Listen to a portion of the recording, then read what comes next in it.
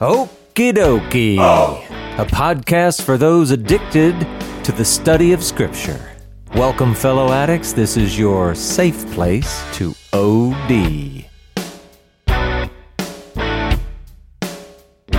Samuel! Here I am. What are we going to talk about today? Today we are talking about the Gospels. This is Gospels part 113.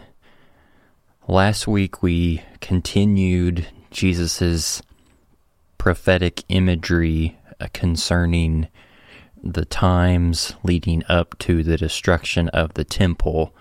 And he brought in language such as the abomination of desolation, which our Western church takes that in highly supercharged eschatological terms. Yeah. But Jesus was arguing that it's much more of the rejection of Messiah, the unrepentance that the nation seemed to evoke or showcase that led to this desolation of destruction by the Roman Empire and their subsequent exile, and all kinds of other imagery that is concerning that he says that the people are going to experience, like people running to the mountains and not being able to go back to their houses and gather things because of this destruction that's incoming. Like they need time when they leave, like hoping that it's not going to be in the winter or on the Sabbath, and needing to watch out for women who are pregnant. It's just it's tough stuff, and you can see why Jesus was being so adamant on getting the disciples to hear this, because this desolation that's coming for the nation is it's not going to be good. Right. But then he moved on from that, though, to answer their second question about the coming of the end of the age, which is much more of a different picture concerning his second coming, the actual establishing of the Messianic kingdom, and when his banner is going to be raised and that trumpet is going to be blasted, and there's going to be no doubt. It's like thunder and lightning. You won't be able to not see it in the sky where people will be living and experiencing life. There will be no doubt that is what is actually happening. Yeah. And all along the way, we've tried to say, look, we get it. We see that people are, reading, seeing, hearing different things in this. We're trying to bring as much sense to it as we can. And you know what? We're going to keep trying to do that. But I got to tell you, this next little bit is another one that it makes it difficult. Okay? It's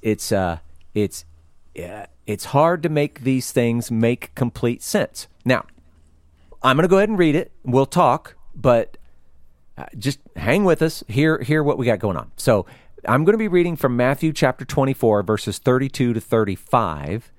We've got parallel text in Mark 13, 28 to 31, and Luke 21, 29 to 33. So here's Matthew. From the fig tree, learn its lesson. As soon as its branch becomes tender and puts out its leaves, you know that summer is near. So also, when you see all these things, you know that he is near, at the very gates. Truly, I say to you, this generation will not pass away until all these things take place. Heaven and earth will pass away, but my words will not pass away. Okay, that's troublesome. There's difficulty in there. So first, let's do this. Let's talk about the lesson of the fig tree, because that's not too confusing, okay? Let's do that before we get to the confusing bits. So, I think we all understand that we can tell by the trees, okay, it doesn't have to just be a fig tree. We can tell the branches start to get tender, the leaves come out. We know the change of seasons is upon us. It's going to be summer soon. Now, in the same way that we can predict what's coming by what we see trees doing, we can predict what is coming by these big events that Jesus has been talking about. Now, in some sense, you could say, well, gosh, it doesn't even matter if we're talking about the events preceding the desolation of the temple and Jerusalem, or whether we're talking about those events preceding Jesus' return. The same lesson applies. We should be able to see them and know what's coming. Now, in this case, at least in terms of the order of the text, it's like, okay, but this is the part where we were talking about his return. And in fact, it's even kind of explicit here because it says he is near at the gates. And I mean, I guess somebody could come back and say he Rome, or he Satan through Rome. I mean, you could do that, but it seems like he's talking about he as in the Son of Man, which is weird, referring to himself in a third person. I don't know.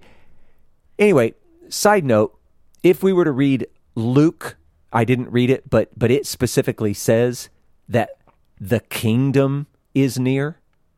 And so if it's the kingdom that is near, then he would be referring to the king, if we can leverage all of these together. So I'm just saying, we've got this lesson of the fig tree. We understand that it could easily be a lesson that applies to either event, both events, but we have suggestion in the text. No, we've moved on to his return, his second coming, and we're still there. But if that's true, then this becomes hard. All three Gospels include this phrase about this generation will not pass away until all these things have taken place.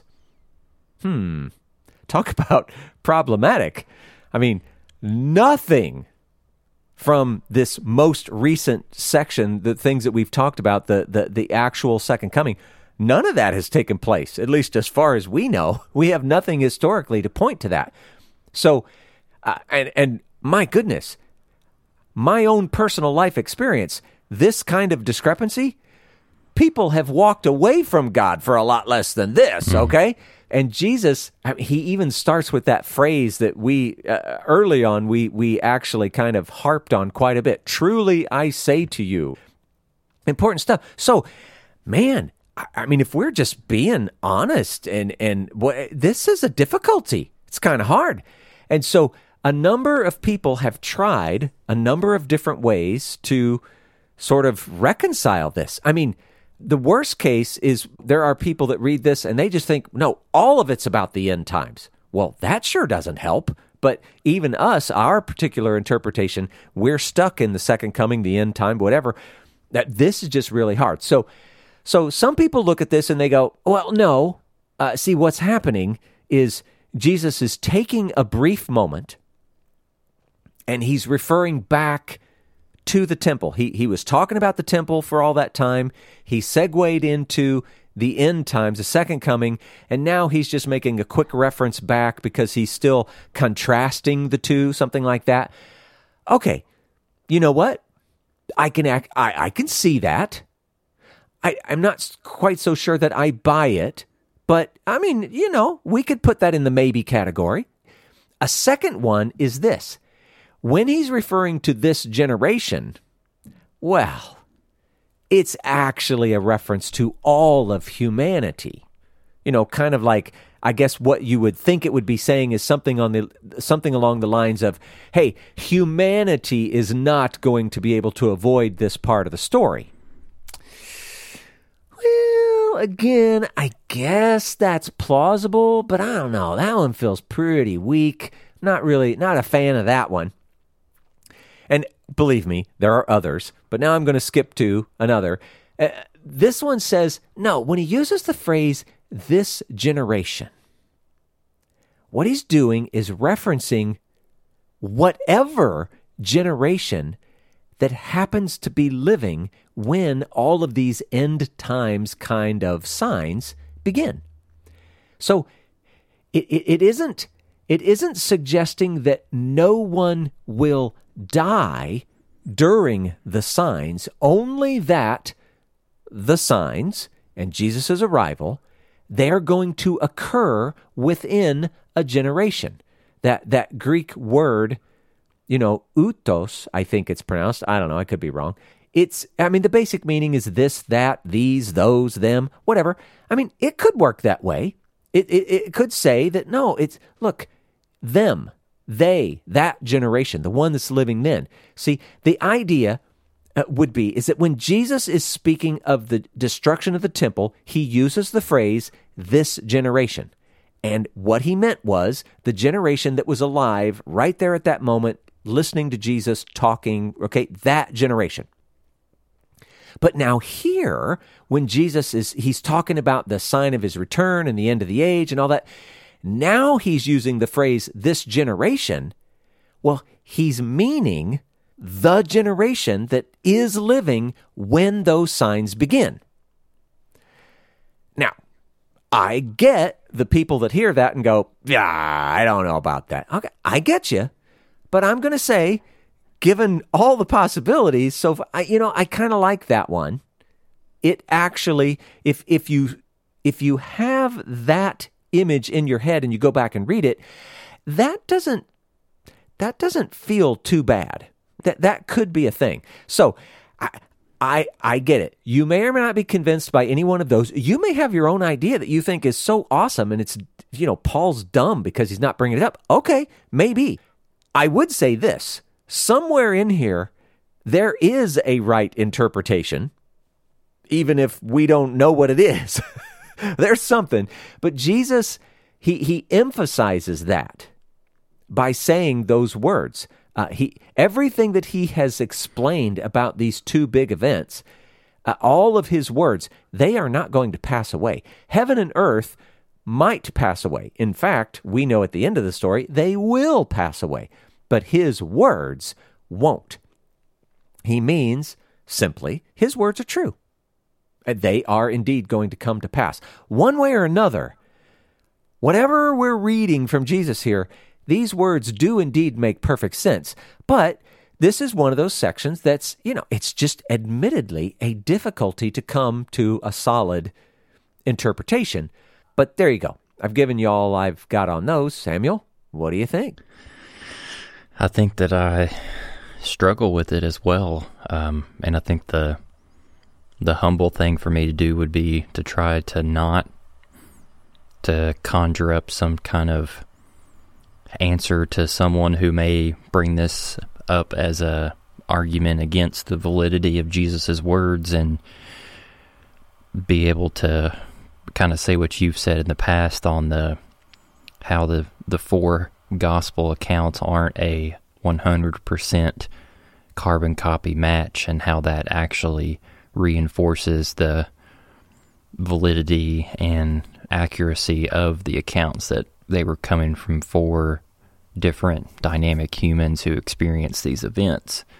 And this one statement that Jesus said that we have a hard time interpreting shouldn't result in the throwing away of his entire ministry and influence on what he's done for the world.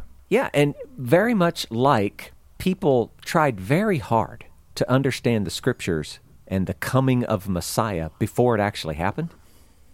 And boy, they came up with some cool and amazing things. They were right so many times when it's almost, how could they be? How could they have gotten, but they were wrong in a lot of other ways as well. Well, I think in some sense we may be experiencing some of that. We're trying to understand the end. We're trying to understand things, but we've only got so much information. It's not super clear. And there are times like this when, man, I don't know. This just feels like it could be confusing for many. Mm-hmm. So if we go on though, this is what's really interesting. In fact, do you have anything else, Samuel? No. Okay. So let's look at this next part. It's in Matthew chapter 24, verses 30. It's one verse, verse 36. And it's also Mark chapter 13, verses 32 and 33. But since Mark actually gives us just a little bit more information, I'm going to sneak over and read from Mark. It says this, "But concerning that day or that hour, no one knows, not even the angels in heaven, nor the Son, but only the Father. Be on your guard, keep awake, for you do not know when the time will come." Okay, now before we actually start to look at that specifically, notice how, and just by the way, Matthew starts the same way, but concerning that day and hour, we're trying to figure out, man, did Jesus like slip back into talking about the temple and then he is going to move back forward, back into the sign of the, or is he still talking about the end times or whatever?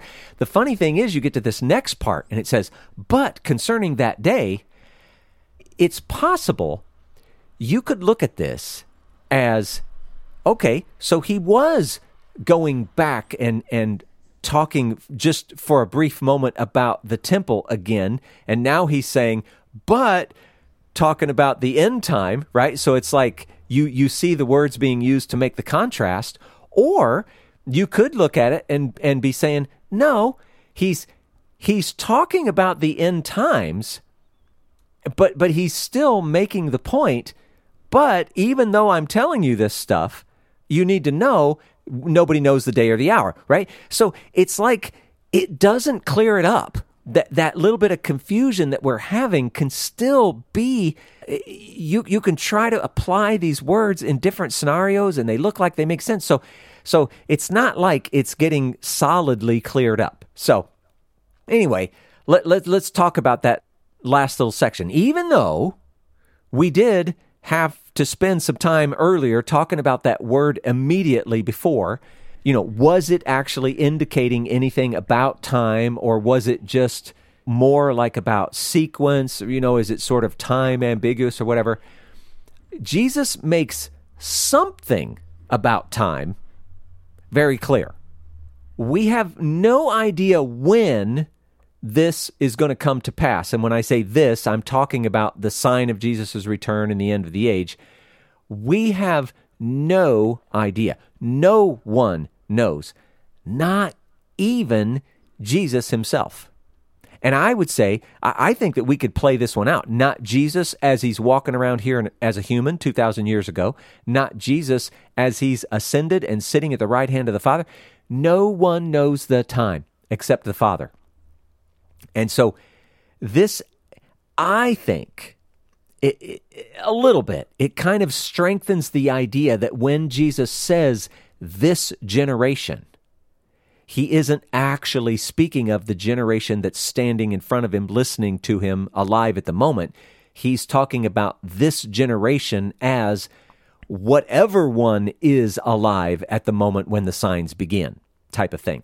But, I don't know. It's the way I see it. Now, Luke adds something. He says, I'm sorry, it isn't Luke. It's Mark. Mark adds that since we don't know when it will come, we must remain ever vigilant. We have to be on guard. En garde. Now, Samuel, what's another phrase for be on guard? Pursuing God's qualities on the earth in our very lives through our actions. Exactly. A lot of people want to look at this and they take, like this armed conflict kind of image in their head. I've got to be a prayer warrior and I've got to, tear down all these strongholds, whatever. En garde. I mean, good for you if that's your thing and you're doing it. I'm sure we need everybody doing their part. But in this case, be on your guard. It's talking about pursuing righteousness, pursuing his will. And what else does he add? And keep awake. And that is, be aware of what is going on around you.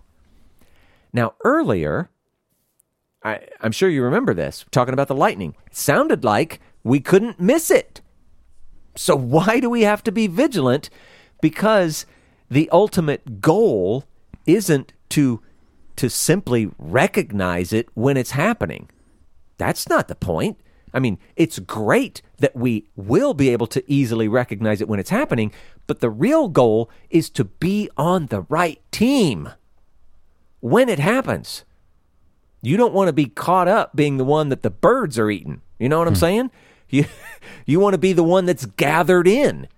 That's what we should say. So we should be more interested in the work and the life of the kingdom than we are in the schedule of the kingdom. That's all I'm saying. So anyway, anything, Samuel? Yeah, I really like Mark's addition of verse 33 because I argue that it is in line with the Jewishness that Jesus was accustomed to. He lived his whole life with. And what I mean by that is I've been reading a book in my spare time. It's kind of like a survey or a summary of all the major tenets that are in the Talmud. And there was this one section where the writer was talking about the relationship between this idea of the fear of the Lord and God's omnipresence. And the rabbinic thought is how in Jewish thought and society there is this overwhelming and prevailing thought or concept that God sees all. Like you're never truly alone in your life in terms of what you do in public, what you do in private, and God sees and understands every thought, every word, every action, every intention, and they use that as like a form of accountability on how they lived. You know, and in our Western culture, like it almost gets played, I don't know, like comical. Like I don't know. Sometimes I hear parents like, "You better not do that because you know God's always watching." Like, I'm not saying that message isn't wrong, but that doesn't get treated in the same way or with the same weight within Jewish culture, and I think Jesus is leaning into that concept to say that like God sees, and like you need to continue to let that be a part of your mind as you go forward until this day comes, because like no one's going to be batting an eye or turning their head before all these events take place. Like the accountability is going to stay steadfast from now until the end of the age. Yeah, that's really good. It reminds me of kids and Santa Claus. You better be good. You're going to end up on the naughty list, like Santa sees everything, right?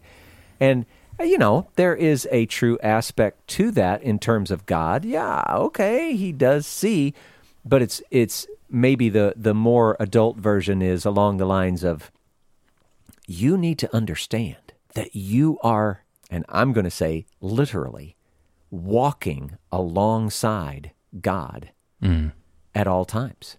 You are walking together through this life.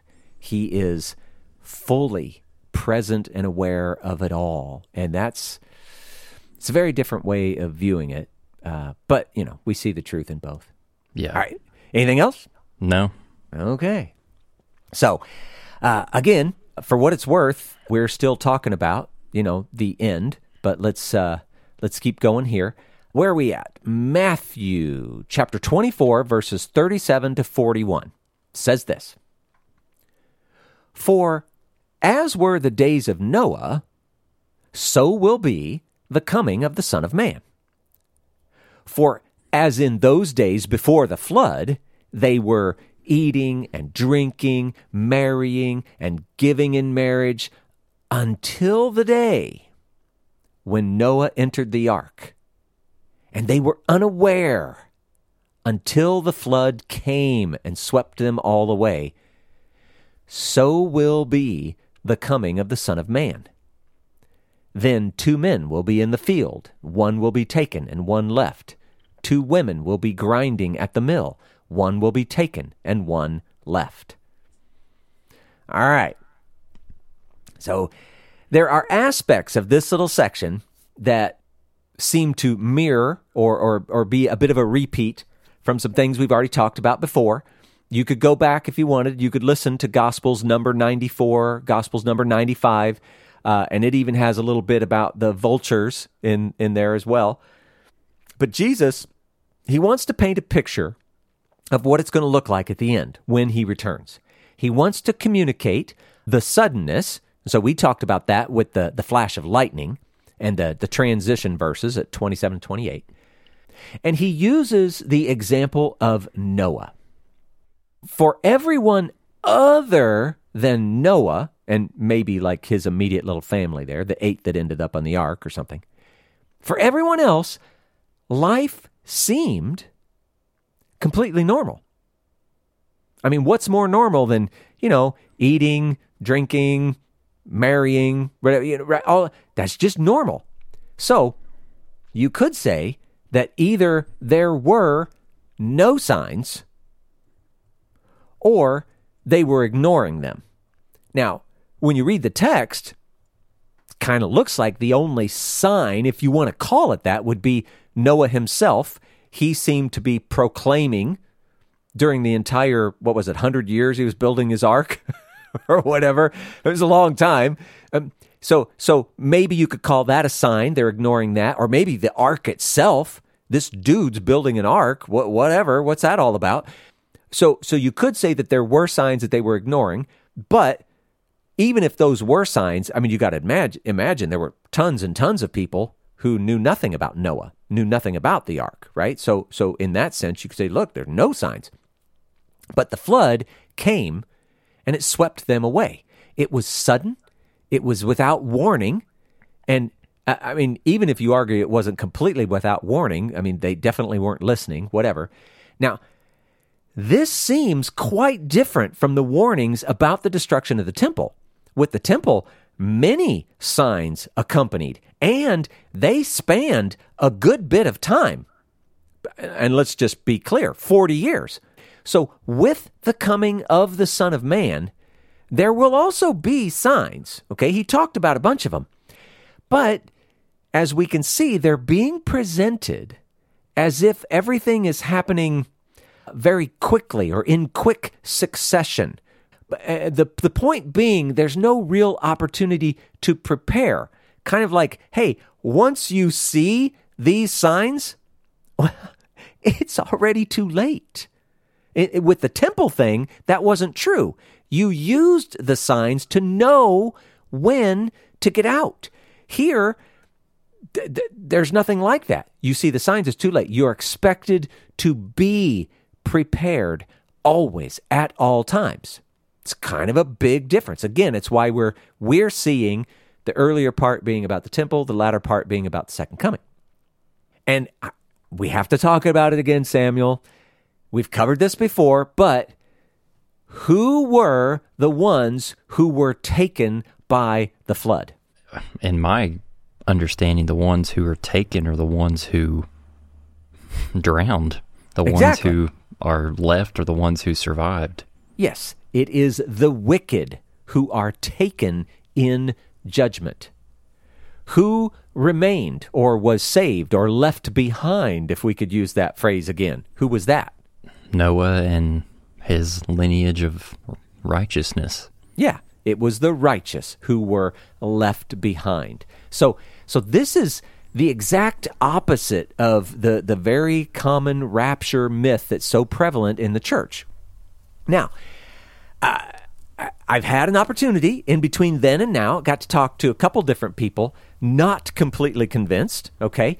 And it's interesting. And I give them credit for the way they're thinking and all that. That's the best thing in the world. They're really using their brains.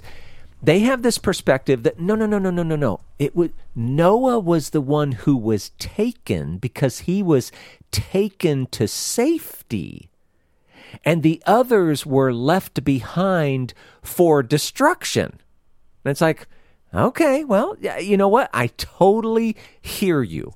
I get having that perspective. And let's go a little further. If we were to run with that, then we still have that issue of, well, but wait, where are the righteous taken? Right? Because usually when you have the rapture, theory, you've got the idea that they're taken to heaven. But, I'm going to say, look, scripturally, rapture to heaven, that is in no way a defensible option. It doesn't fit with everything that's led up to it, and it's super weak when you actually try to prove it, in Thessalonians, whatever. I get it. It's a misunderstanding, and at worst case, it's just an outright fabrication from the text. The closest concept, an idea, or event that would match what you see in those scriptures that are used as a defense of rapture to heaven, well, that's the ingathering. We talked about it just a little bit earlier up in verse 31. Now, it has similarities to what we paint today as this idea of a rapture, but people are gathered to Israel. They're gathered to Jerusalem to be a part of his kingdom, his rule and reign on the earth. So if you want to, sort of do the opposite of what we're doing, and you want to say that, no, it's the righteous that are being taken, well, at least make sure you're having them taken to the right place. If you read, now, after I've said all this, if you go back and you read 1 Thessalonians, chapter 4, verses 13 to 18, if you read that with the ingathering in mind, don't force it to be heaven. Just open your mind for a second, read it that way. You'll see that it actually fits quite nicely. And the reason that there's value in that is because it fits with all of the story that precedes it and all of the expectations that precede it. So, I don't know. I'm going to leave it at that. I probably said more than I wanted to or meant to or whatever, but there you go. Paul, I have a possible really cool remez going on here with your question about determining where the righteous are taken. So I'm thinking about this connection that Jesus is making between the imagery going back in Genesis with the story of Noah, the flood, and the ark, and then the establishing of the literal messianic kingdom on earth. So the first thing that came to mind when you asked that question, where are the righteous taken, was in Genesis 8, after the flood subsides. In verse 4, it says, "Then in the 7th month, on the 17th day of the month, the ark rested upon the mountains of Ararat." So it's interesting. It says, think about the ark and the righteous inside, they end up on the top of a mountain. And then my mind goes to, oh, wait, there's prophecy that talks about God establishing his kingdom on a mountain. Yeah. And then my mind went to Isaiah chapter 2, verse 3, and this prophecy says, "Many peoples will come and say, 'Come, let us go up to the mountain of the Lord, to the temple of the God of Jacob. He will teach us his ways so that we may walk in his paths. The law will go out from Zion, the word of the Lord from Jerusalem." So, I don't know. I thought that was pretty cool.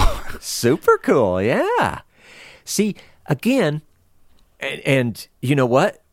Two people can enter into this the same way and get different results. I get that. But we must, with everything in us, every amount of intelligence, smarts, thinking, whatever it is that you can apply to the problem, you have to try to make the whole Bible make sense. You've got to bring it all together because it really is just one big story. And so, yeah, these things that you're bringing up, so good. And that's why, it's another reason why this idea of rapture to heaven, it comes out of nowhere. And it completely ignores stuff that is already there. And so I think it's just a big error that's very common. People like it. I don't know, there's something attractive about the story, whatever, but it just doesn't work. But anyway, that's only a minor part of this. The big part here is, the idea that the kingdom, his second coming, whatever, it's going to be sudden, unexpected, blah, blah, blah, all that. Anything else on this section, Samuel? No, other than just the imagery. I was thinking there's another phrase in the Talmud that says that every verse of Torah is like a diamond that has like, I can't remember the number is, I know it's in the 70s, like 70 faces or 72 faces. And they're arguing that like, for every verse in the Torah, there are a potential of 70 different ways that you can look at it and glean wisdom and beauty from. So just take that in mind as you continue to wrestle and try to build those connections with the one big story. Yeah. Ooh, that's a good one. Like it. All right. Well, let's move on. See what else he's going to say here. So we're reading from Matthew chapter 24, verses 42 to 44. This has parallels in Mark chapter 13, verses 34 to 37, and Luke chapter 21, verses 34 to 36. Wow, those are amazingly close. Okay, so I'm going to read from Matthew. Therefore, stay awake, for you do not know on what day your Lord is coming. But know this, that if the master of the house had known in what part of the night the thief was coming, he would have stayed awake and would not have let his house be broken into. Therefore, you also must be ready, for the Son of Man is coming at an hour you do not expect. Okay. Now, first pass, that might be a little confusing because he's talking about, well, wait a second, where's this house and master and thief? Where'd all this come from? Whatever. All right. Here we begin. Jesus is telling of 6 different parables. Okay. Now, to be fair, people number them differently, the actual total count and, whatever. We're calling it 6. And these are parables about the end of the age, his second comings, right? So this is now, I think we've gone on from the first and second question on to, since he's told them about the end of the age, he's now going to use parables to sort of bring all of this to clarity, okay? That's kind of what's going on here. Now, in Mark and Luke, well, they kind of have some hints in their text of this specific parable, and even maybe some hints of some of the parables that are coming up. But what we're going to do, we're going to leave the Mark and Luke section here together with this part only and not try to break it up, because they at least make sense here, because all 3 of them together are making some sort of reference, some sort of point about this idea of staying awake. So we're going to stick with that. Now, in Matthew, and to just say it clearly, this is a parable. Jesus, he's starting a parable about this master of a house. So if this master had been privy to some secret info about thieves coming for his goods, well, quite naturally, I'm sure you can imagine, he would have prepared and even stayed awake to prevent an unwanted outcome. Now, who's who? Well, you are the master of the house. And talk about a twist. Who's the thief, Samuel? Apparently it's Jesus coming back, which is crazy. Right. So I don't know if you remember this. People freaked out about, there was a book and a movie. What the heck was it called? Maybe The Shack, something like that. But oh my gosh, people freaked out because I'm pretty sure Jesus is being represented as a black woman. If I got this right, I'm sorry. Go ahead. God, like the Father was a black woman, and then Jesus was still like Middle Eastern, and then the Spirit was like a Asian like a Eastern Eastern woman. Okay, all right. So, but people were all freaked out because you can't represent me, right? It's like, right here in our text, we've seen Jesus represented as some unusual things. Here's one. In this parable, the thief represents him. That's crazy. Now, are we saying that Jesus is a thief? Of course not. That's not the point of the parable. I'm just pointing it out. It's like, man, quit freaking out about things. You're making something bigger than it needs to be. But you can read about this idea of a thief coming. 2 Peter chapter 3, verse 10, 1 Thessalonians chapter 5, verse 2, Revelation chapter 3, verse 3, Revelation chapter 16, verse 15. It's a theme. It keeps showing up, okay? So don't be too freaked out by it. Now, in Mark's telling, Mark has a man with servants, and each one is given charge over something, including a doorkeeper. So in his version, it's the doorkeeper that has to stay awake, and you'll see that kind of alludes to something coming up.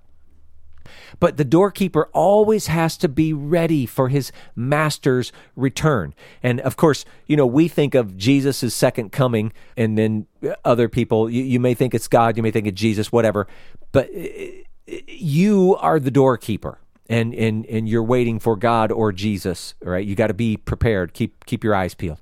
Now, Luke, he talks a little bit about people who are being distracted by the cares of life, as if that too is some form of sleep, which, if you think about it, that actually makes some sense. If we're supposed to be awake and vigilant about God and the kingdom and his will and righteousness and all of that stuff, but instead you're kind of, distracted by the cares of this world, it's like you're lulled into something other than what you're supposed to be interested in. And so instead of being awake, you are asleep, that kind of thing.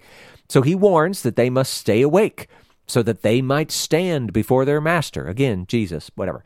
Now, Luke, he also addresses the signs that accompany the end. He mentions that they are sudden, right? So that's it's going to be a continuing theme. But by staying awake and praying for strength, we can escape unharmed or unaffected by all of the fill in the blank, the signs, or maybe it's the tribulation or whatever. But you, the reader, the hearer of the parable, you are the one who's the potentially distracted one. So that's a thing. So you're the doorkeeper, you're the distracted one, you're the master of the house, whatever. But all three of these are reinforcing just some common themes, and we're going to see it as we continue. The end will be sudden. It's going to be unexpected. It's going to be unpredictable. And we get some hint of it being, a future, an unknown time. That's going to become clearer as we continue onward. But instead of trying to figure out when to be ready, the point that they're driving home is that we should live always ready, always prepared. And how do we do that? By staying vigilant in our duty of faithfulness and loyalty toward God and his righteousness.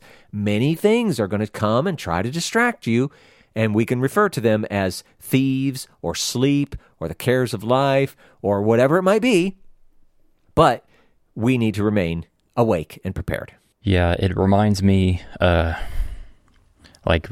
if we're continuing this concept in this parable of Jesus being the thief, and the thing that's getting, you could say it's stolen or taken away when the thief comes. Maybe I'm misinterpreting it, but I'm kind of seeing it as like when the thief comes, when Jesus comes, like your life in the finite sense, your life before judgment is now over. It's taken away. And I think maybe Jesus is trying to push his disciples and other hearers of the Gospels later, like, don't miss out on the call to try to lean into living out the best that you can in terms of being truly human, like mirroring me in being the true human, the true Son of Man. And this is going to sound way off in left field and hopefully not heretical. It maybe we can glean something spiritual from a guy who wasn't all that spiritual, but there's this quote from Henry David Thoreau that I remember that makes me think of this parable. It's just like a sentence. He's talking about going off into the woods and living a life of solitude and trying to find meaning and wisdom. He says, I went to the woods because I wished to live deliberately, to front only the essential facts of life and see if I could not learn from what it had to teach, and not, when I came to die, discover that I had not lived. And that last part just makes me think, like, Jesus does not want our reality to be like when he comes, when the thief comes, this realization like, oh my gosh, like my whole life went before me and I actually did not live to my potential. I did not lean into the humanity that he was calling me to.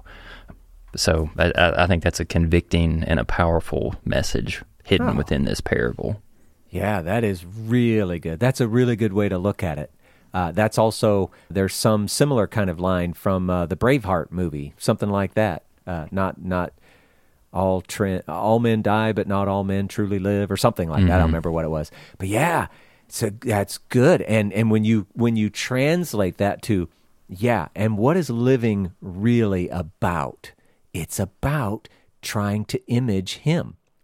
That's what we were created for. And if we don't do it, could we be surprised at the end going, uh-oh, I thought I was in, but I haven't done anything, on his behalf, whatever. It's good. Anything else? No. All right. Well, we're going to be pushing it. The next one's a little bit long, but you know what? We're going to do it anyway because someday we're going to get to the end of the Gospels. This one may help us get there sooner. So here we go. Matthew chapter 24, verses 45 through 51. Who then is the faithful and wise servant, whom his master has set over his household to give them their food at the proper time? Blessed is that servant whom his master will find so doing when he comes. Truly, I say to you, he will set him over all his possessions. But if that wicked servant says to himself, my master is delayed, and begins to beat his fellow servants, and eats and drinks with drunkards, the master of that servant will come on a day when he does not expect him, and in an hour he does not know, and will cut him in pieces, and put him with the hypocrites. In that place there will be weeping and gnashing of teeth. Ouch. Or possibly gulp. I mean, that's pretty rough. So in parable number 2 here, now we could say that Jesus, or some people like to say God, whatever, is the master, and you are the servant over the household, the one that's supposed to feed the others. So your duty in the parable is to give them their food at the proper time. It's a very interesting phrase. This is alluding to how we all, as a united body, must care for one another. You, as a servant of God, you may have a different looking life and a different set of people and all that than someone else, but we are to care for one another, for those among us, and in some sense, even for those outside of us, to give them their food at the proper time. Food may refer to like charity kind of things, actual food, clothing, whatnot. It could also mean teaching and instruction and that kind of stuff. So now, whether this is through, I don't know, your own natural gifting, or maybe you get some good training, or maybe there's instruction, we might call that discipleship, or maybe it's just maturity in you through time, walking with God, whatever. Okay, some of us are going to do more than others. It's okay. It doesn't mean that someone else is better than another, or that someone is wrong where someone is right. Our life, our walk, it's unique. It's different. So sometimes we receive more care, and sometimes we're the one that's doing more of the caring. But the point is, we're just addressing those entrusted to us. So the first of 2 contrasted outcomes is the servant who does well. He's the one who properly cares for the other servants. He fulfills his potential to some degree. And that goes to what you were just talking about, Samuel, that being truly human, right? He will be blessed by his master and rewarded with even more responsibility. Side note, yeah, that's actually a reward. But let's go on. Over all his possessions, it makes sense, in the parable, right? You were over some of the other servants, whatever, the other help, whatever you want to call it. Now he's going to put you over all of his possessions. So in the parable, that totally makes sense. Now, if you try to translate that to God, okay, there's a little bit of hyperbole there. You're not going to be put over all of everything that God has. I mean, Jesus filled that role, but we won't. He's being, I guess you could say in some sense, when we partner with him in rule in the kingdom and the world to come, maybe in that sense, it could be true, but whatever. The point is, he's being responsible in the absence of direct supervision. What did we call that in the past, Samuel? I actually don't know. The journey parable. Oh, okay. Yeah, Gotcha. yeah. So now there's an alternate outcome, and it's when the servant does not do well. He thinks he is not seen because the master is away. And we talked about that not long ago, right? He thinks that he can get away with not doing his proper duty. In this case, it's caring for the other servants. But he thinks he can do it because the master is away. He spirals downward, even to the point of mistreating the other servants. He's not just failing to care for them, he actually goes beyond that and starts mistreating them.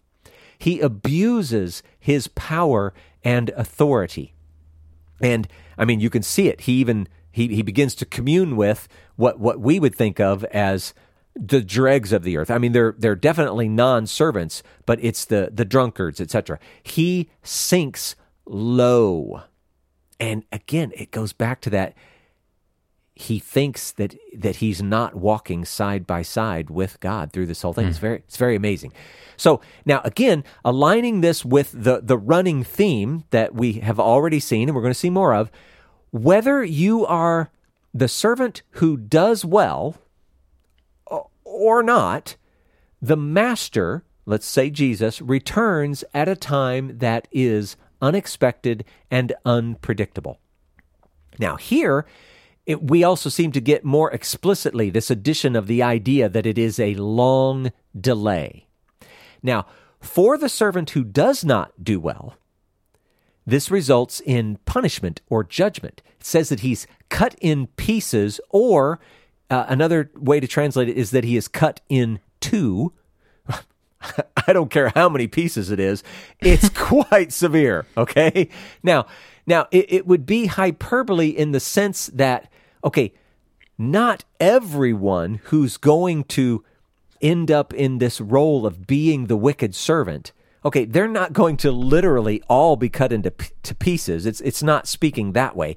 What's being communicated is the sincerity of the judgment and the severity of the judgment. That part is going to be accurate. There's going to be death and there's going to be punishment in Gehenna. Paul, why do you think it's Gehenna? It's not literally listed in the text. Well, I'm making that leap because of the phrase weeping and gnashing of teeth. We've seen it be associated with Gehenna before, and we probably, maybe before we're done, we may even see it again, but whatever. I'm saying that's Gehenna. That's why. Now, interestingly, this wicked servant is being placed with the hypocrites. And that is to say that they will have the same end as the hypocrites.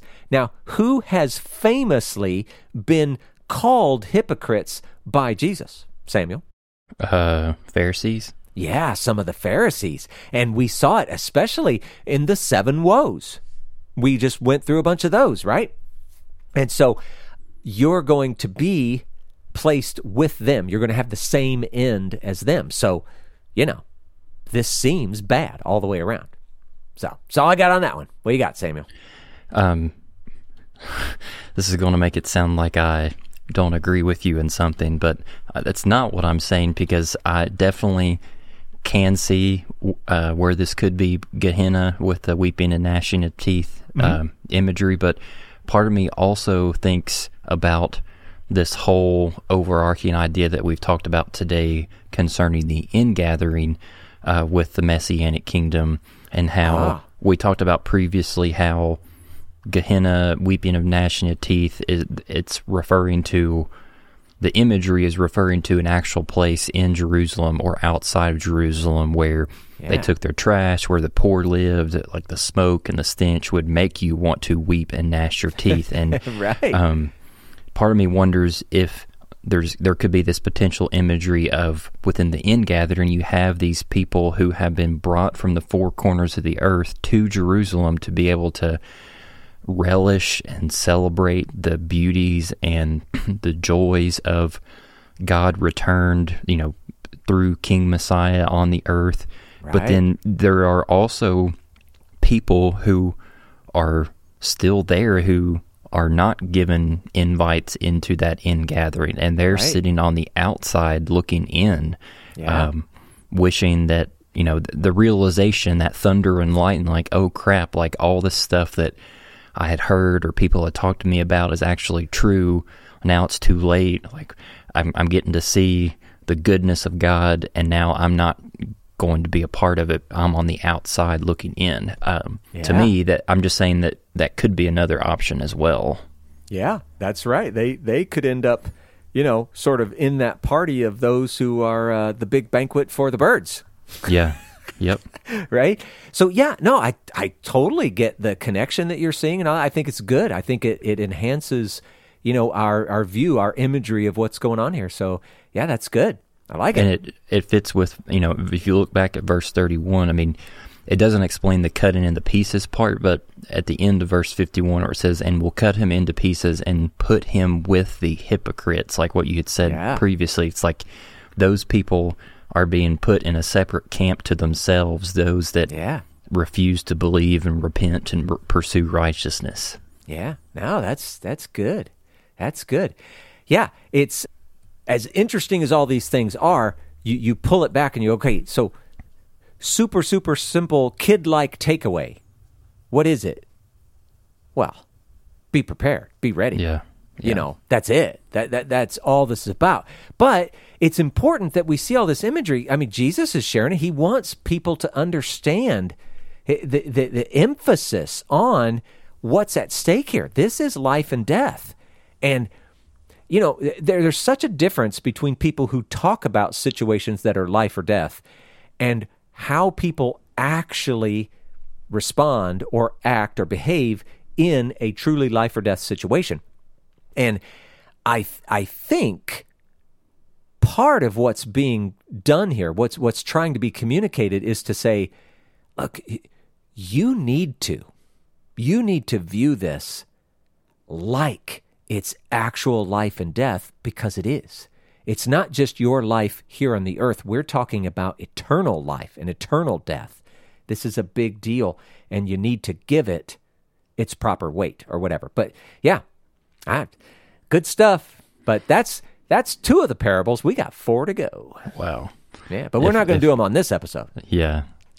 If our listeners could see my video screen right now, they would see me holding up 3 fingers in the air saying, always be prepared. I hope people got that reference. Yeah, you know what? We're not even going to tell them what that is. We're going to make them either search or just know. But yeah, that's a good one. Always be prepared. So, you know what? Let's be done for now, and then we'll pick up the parables in the next episode. Okie dokie. Most! Thanks for listening to the Okie Dokie Most podcast. Don't forget to subscribe so you never miss an episode. And be sure to leave us a rating and a review to let us know how this content is impacting your life. You can find out more information about the podcast at www.okiedokimos.com. And if you'd like to send us an email, please message us at okiedokimos@gmail.com. Until next time, we pray that you will do your best to present yourself to God as one approved, a worker who has no need to be ashamed, rightly handling the word of truth. We'll talk to you again soon.